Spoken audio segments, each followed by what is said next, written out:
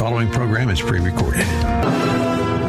Morning Glory, America. Hugh Hewitt here. I'm not actually there. I'm in Hawaii on vacation. But I pre-recorded this hour with Dr. Larry Arnn, president of Hillsdale College, before I left, because I wanted to exploit, and it is exploitation, his knowledge of Great Britain generally, and Winston Churchill specifically, to illumine what is going on in Ukraine immediately. And he and I began that conversation last week, and we are continuing it now. Dr. Arnn, where we left off last week, we have to be prudent.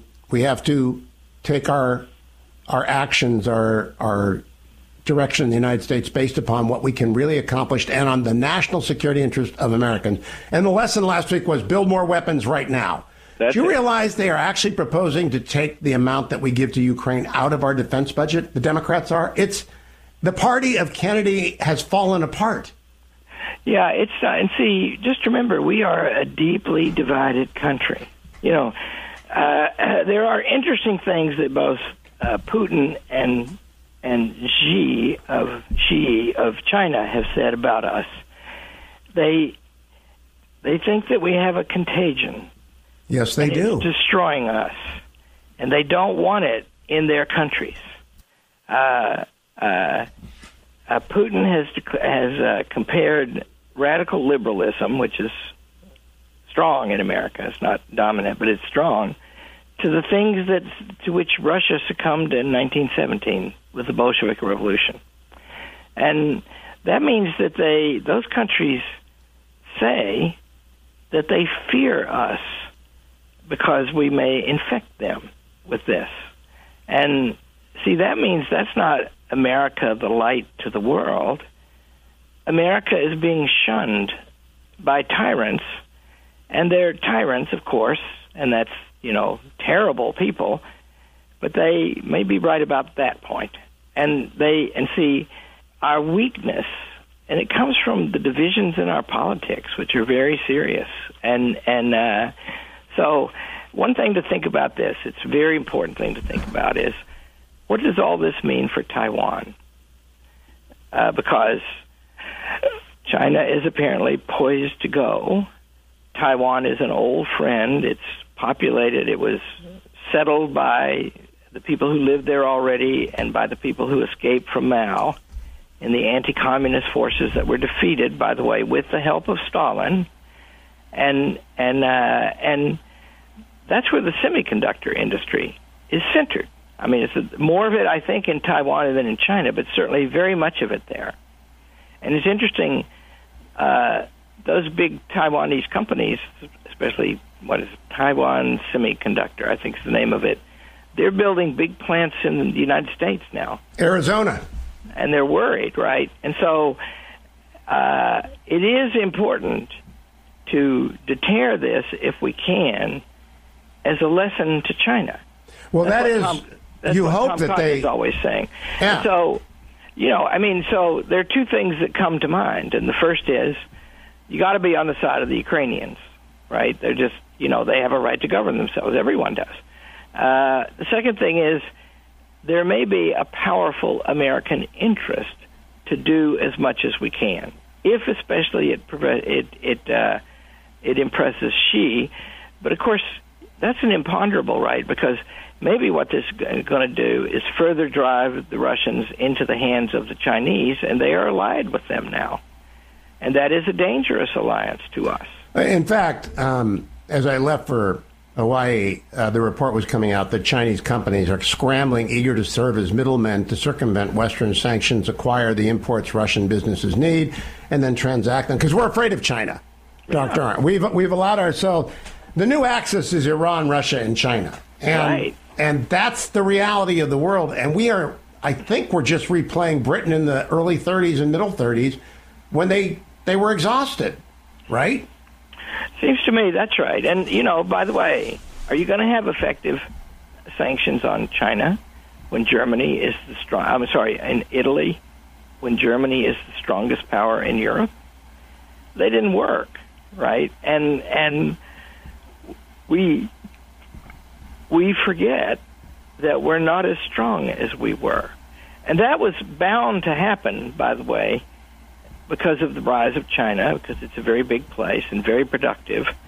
I would guess, by the way, that if challenged, that is to say, if we got our house in order and grew our economy and let people live in peace and freedom, that would put a lot of pressure on them. And there is a lot of pressure on them, because you always have to remember in the back of your mind that tyrannies have trouble sustaining themselves because people don't like it. And it's as old as Aristotle. And then he goes on to say in Book 5 of the Politics, he says, how do they sustain themselves? Because once in a while they last a long time. Mostly they don't. And it's just chilling when you read it. It's just a portent of 1984 in the modern totalitarian novels. He says they do it by basically dehumanizing their citizens. They break them up into bits. They refuse friendship. They don't let associations grow. And they're constantly under observation. Well, that's what China is doing to the maximum extent it can to its people. And we see in Russia the ruthless arrest. I will never forget the arrest and brutal treatment of a survivor of the siege of Leningrad, now St. Petersburg. A little old babushka lady in Leningrad, now St. Petersburg, being hustled off by Putin's thugs because she was holding a sign declaiming against the invasion of Ukraine. He is a dictator. That's right. Yeah, and you know, another thing is, when in the history of Russia was there not a dictator?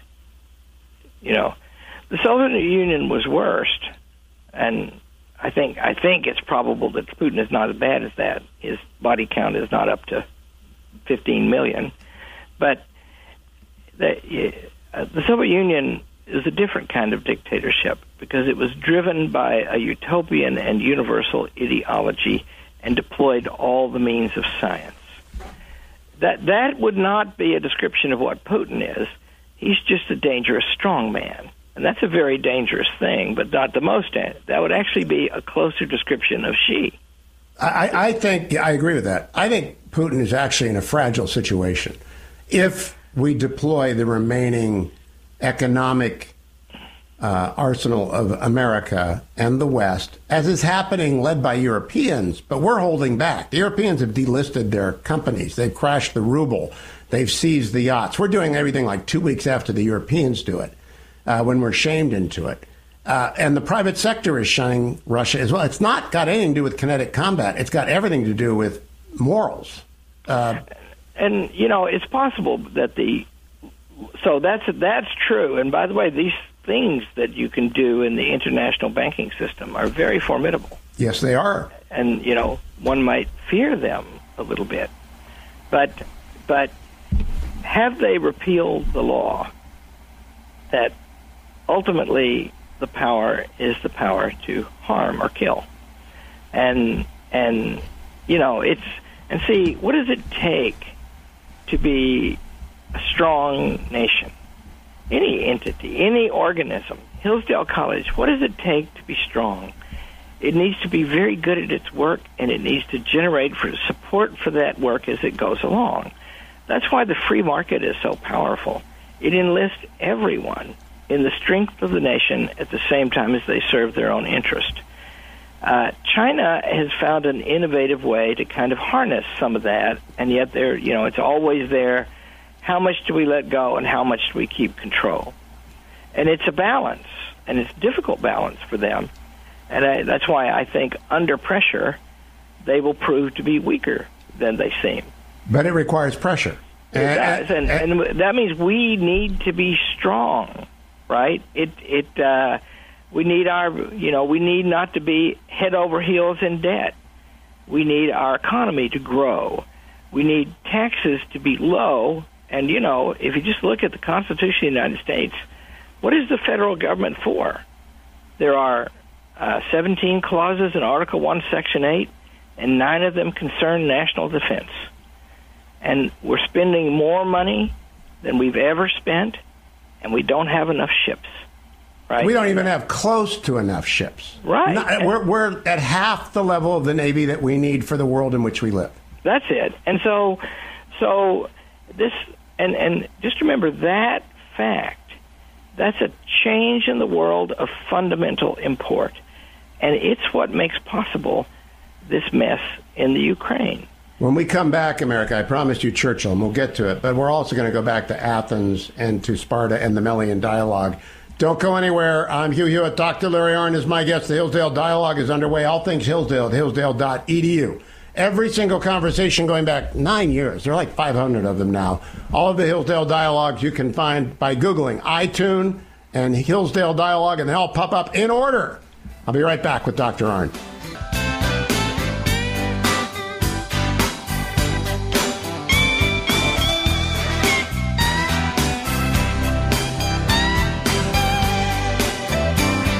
There may be only one or two people in the Beltway who can actually tell the truth. You're listening to one of them. The truth continues when Hugh Hewitt returns in a moment.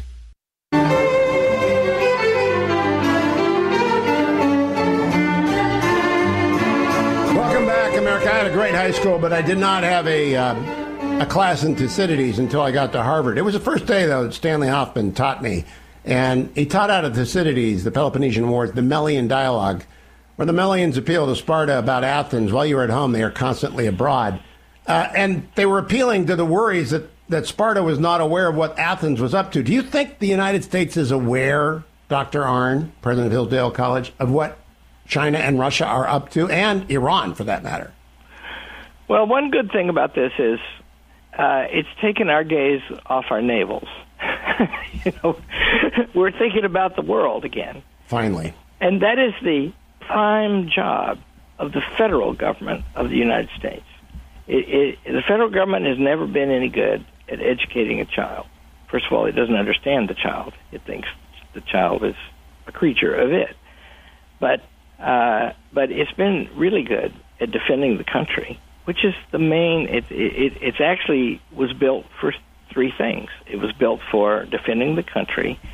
It was built for guaranteeing a national system of free commerce across the state boundaries, and it was built for operating on the land it needs. Didn't own any land, see, operating on the land it needs to operate on. So post offices and stuff like that, roads. So because it does everything is a national issue, and because it's mired in bureaucracy, it's slow to act. And that's not good. And it's forgotten those first purposes. I have in my hand an advanced copy. It's an old advanced copy because the book was published. To provide and maintain a Navy by retired Navy Captain Jerry Hendricks. To provide and maintain a Navy is in the Constitution. Yeah. And we haven't done that. In the meantime, we've shut down the national economy. We've mandated, the Supreme Court struck it down, but it had screw-up effects anyway, knock-on effects of mandates across the United States shutting down the economy. But we haven't provided and maintained a Navy, and we're still not providing. We've got 280 ships, but it's, like I said, it's half of what we need. Yeah. And that, see, if you can't give priority to that, right, then, if, climate change might be everything everybody says. It isn't an imminent threat, and there are imminent threats, and those are of a familiar kind, right? Well, that brings us back to Churchill in the 30s in the opposition. Why would Stanley Baldwin and then Neville Chamberlain not listen to him? It was a form of the things that afflict us today. First of all, the First World War was the worst thing that happened in the modern world until the Second World War. And it made everybody fear the First World War and the Second World War. And so they thought maybe they could just refuse to participate. Stanley Baldwin, who was, I don't think he was as good a man as Neville Chamberlain, who was a good man. He just very misguided. Baldwin was very sophisticated, and he had a strategy for the world that's just like the strategy he worked on Winston Churchill multiple times to always outmaneuver him. He said, "We will let the Russians fight the Nazis, and that'll take care of it." Right? It's 1936 when a deputation of people went to see him, called the Defense Deputation, because pressure was building. Churchill was getting the pressure built. And so he received the deputation, which, of course, covered in the press. And Churchill's comment on what Baldwin said was, too easy to be good. and 50 years ago, Richard Nixon, my mentor, said, we will let the Chinese counter the Soviets. That was good 50 years ago. Look what happened. They flipped the script on us. The Chinese and the Russians are now against us. And I don't know that we know that, Doctor. On 30 seconds to the break. We need allies, sure. Those are important. But we need to be strong ourselves so we can get the best allies. When we come back, we're going to tell you about Churchill in the bunker, because that's what Zelensky's in. And I hope he's still alive. We taped this a week ago. I hope he's still alive. They're trying to kill him. Hitler tried to kill Churchill. Didn't work. Men of courage can sometimes go down, but sometimes they survive. We'll talk about that when we return. Don't go anywhere, America. I'm Hugh Hewitt.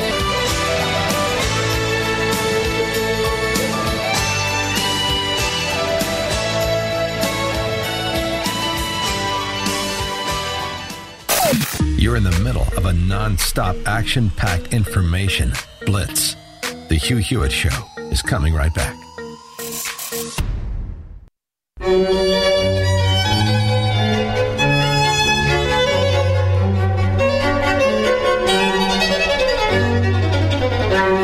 Welcome back, America. I'm Hugh Hewitt. The Hillsdale Dialogue is underway. Dr. Larry Arnn, president of Hillsdale College. It's part 2 of a 2-part reflection on Ukraine and President Zelensky following in the footsteps of great men of courage. I hope he's still alive by the time this airs. Dr. Arnn, Hitler hated no one like he hated Churchill. I mean, he hated a lot of people, but he really hated Churchill. And Putin really hates Zelensky. He sent Chechen commandos to kill him, 2 groups. They've both been eliminated as of our talking. And Zelensky gets offered a lift out of Kyiv. He says, I don't need a ride, I need ammunition. It's the kind of thing that people don't forget. What do you make of Zelensky? Well, of course, one must pray for him, right? As I said at the beginning of this last week, he's a wild card. They're always wild card, by the way. That's history is unpredictable. And this guy, he's brave, and he has moral courage, right? I mean, he's brave because he personally is under threat, but also moral courage, right? Because the obvious thing to do is run for your life. And the Russians would probably pay him if he was willing to do that. And because, Putin he probably has made disastrous decisions here, and it will probably cost him a lot. But you have to understand those decisions because they're not simply irrational. Russia's largest or second largest naval base is in the Crimea. And if you just draw a line from Moscow to the Crimea, it goes through the Ukraine. And so that's, that matters, right? And if it's true that the Russians are and are likely to remain a great people, then you're looking for a solution where Ukraine gets to be free with the proviso that it will not be an enemy of Russia. And that's how buffer states survive when they survive. And I fear that we have encouraged them to something more reckless. And, that's all, me knowing a fair amount about history and stuff. But you can't read history and predict this particular man, Zelensky. I mean, there are people like him, wild cards, like I'm calling them today. And so, wow. Well, when their interior minister says to Ukrainian hunters and Jaegers, pick up your rifles and go shoot Russians, that's French resistance time. That's genuine courage to do that, because you're going to get shot. The firepower is overwhelming, but they're going to do it. Right. And this is a little bit like, well, it's like in some important respects the 1930s, right? There were these causes that the Western governments were not doing enough about Hitler, and there were these causes that erupted, and people were going from America and Britain and France and all kinds of places to go volunteer in the Spanish-American War. The Spanish Civil War, and there was a mess going on everywhere in the world, and people volunteered to try to help. Americans signed up for the RAF. That's right, a lot of them, right? And this this student of ours, right? What a noble guy. And I'm touched by that because he was raised on freedom. For people who did not hear last week, did you keep the letter? Can you repeat it? Yeah. He's reporting from Lvov, the city in the Ukraine. It'll become the heart of the free Ukraine state if one survives. That's right. The nation is united like never before, and we are kicking Russian asses. I get to say that word on Hugh Hewitt. He's writing to his economics professor and mentor Charles at Hillsdale. Great man. Here in Lvov, the military is overwhelmed with volunteers, so I couldn't even sign up with the territorial defense. They are simply turning people away without the military experience. I'm going to military training with a private military organization to get himself ready. I thought we would be run over in 2 days by the Russian army, but our military did an amazing job, and we are extremely proud, we Ukrainians. Please spread the word about the carpet bombing of civilians among people in Washington.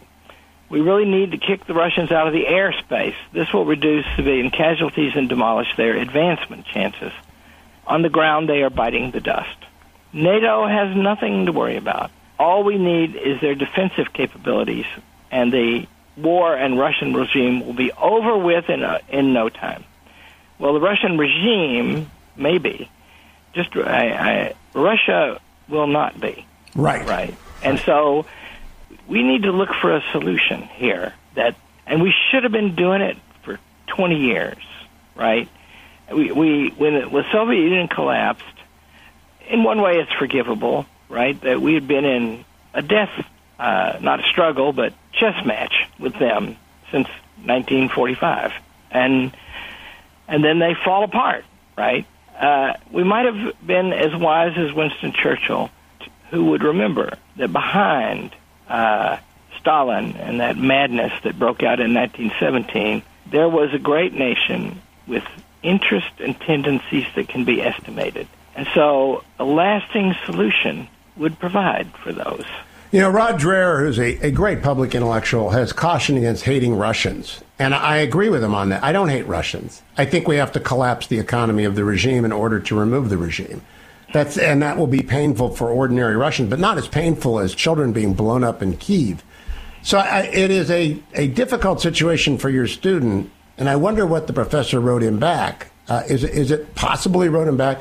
We need to do everything we can short of having American aircraft shoot down Russian aircraft, because that's a war that we don't want, because it takes us back to Cuba in 1962, which neither you nor I remember, but which those who do say was the scariest damn time ever. We can't do that. I don't know what Charles wrote him back, but I know what he wrote to me. So first of all, he took the step that he thought would help get the word out about this. He sent it to me. And you're reading it on the air twice. And I have fulfilled my obligation there, except, there's more obligations remaining. I would make it priority, short of sacrificing the security of the United States, to preserve that guy Zelensky while we find out what he is, right? Because he seems to be a heck of a thing. And he could be a force to unite the Ukraine into something sober and strong and also self-restrained, right? Because you're up against a nation with, 250 million Russians and not many Ukrainians, and Ukraine is a very divided country. So, and see, we're talking about now the things that have vexed Europe throughout the modern world. There's a lot of little countries all up against each other. And like the Serbs and the Croats, they can't get along. And one of them they understand each other when they speak, but one of them uses the Russian alphabet and they're Russian Orthodox, and the others are Catholics and use the Latin alphabet. And that doesn't sound like much of a difference, but gosh, it's been a hell of a problem there. And Europe is riven with those things.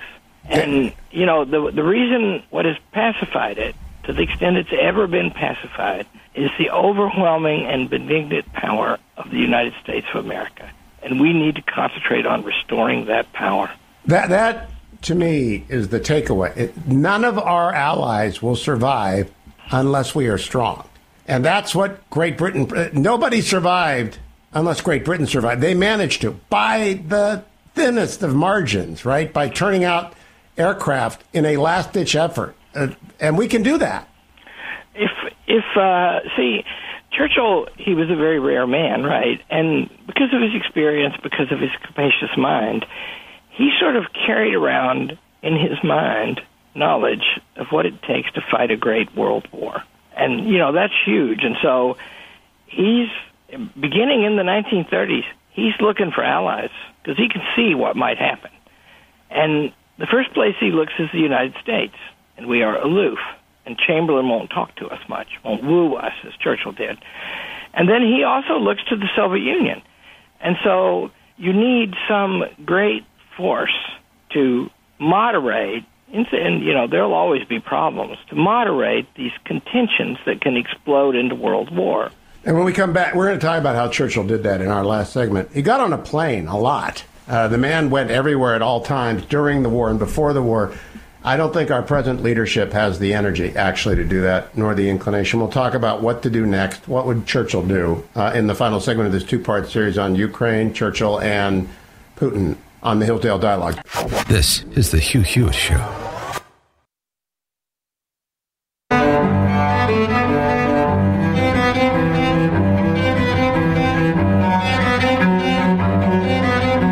Welcome back, America. I'm Hugh Hewitt with Dr. Larry Arnn. We taped this last week before I went on vacation, so I hope nothing terrible has happened other than the expected continued devastation of Ukraine.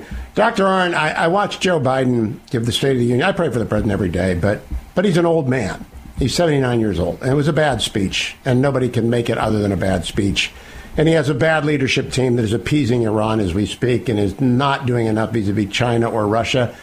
Honest, how do we get through the next 3 years? What do you say to yourself? Because it's like Jimmy Carter. I was with Nixon when Carter was around out in San Clemente in 78, 79, and 80.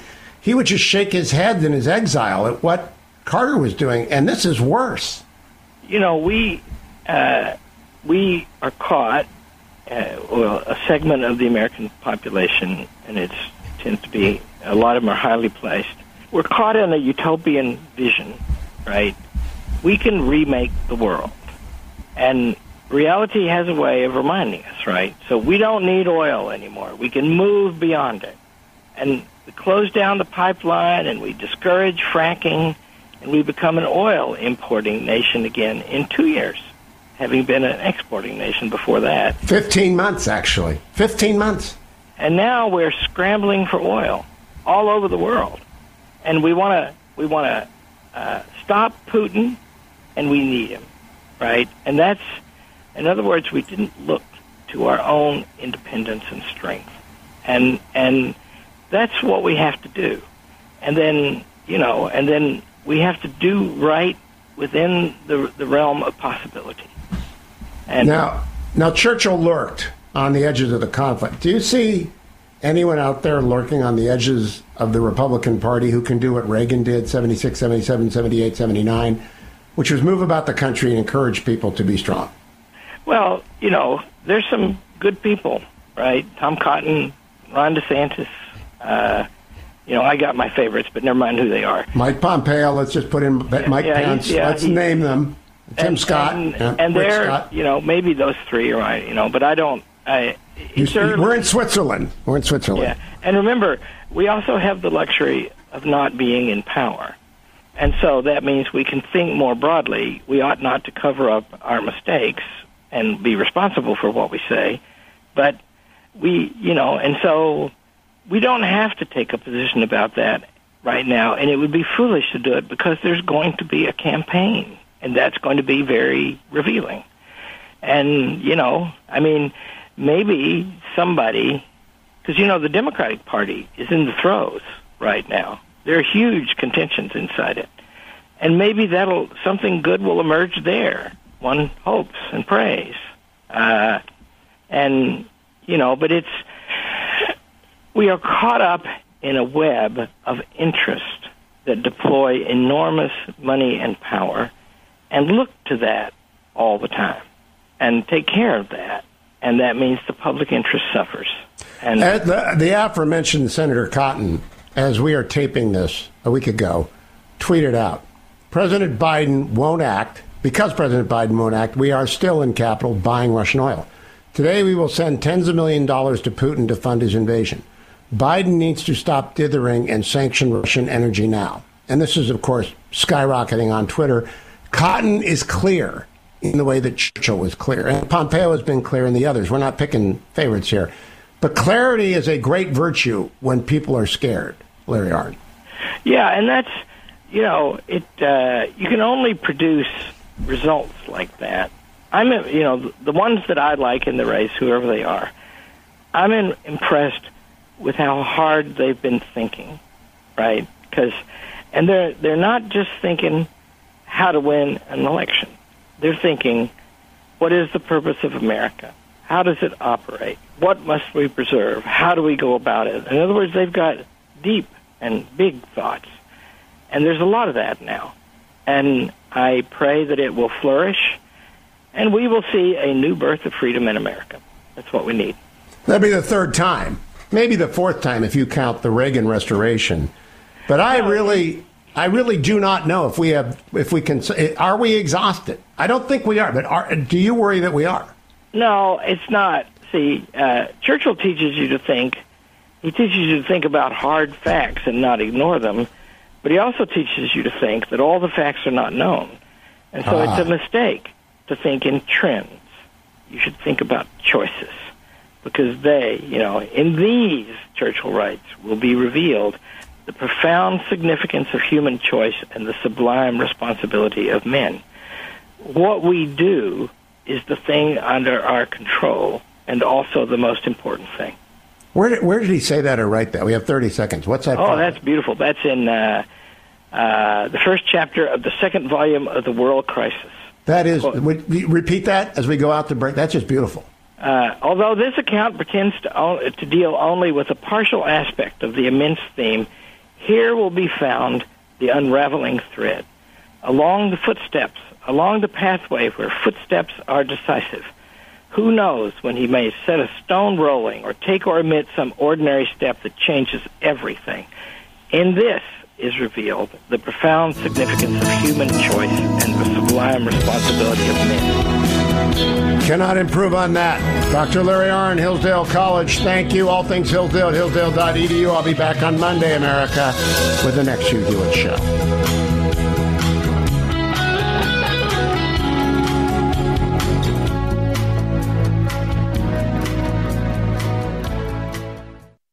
But you absolutely, positively need the truth. This is where you turn. This is the Hugh Hewitt Show.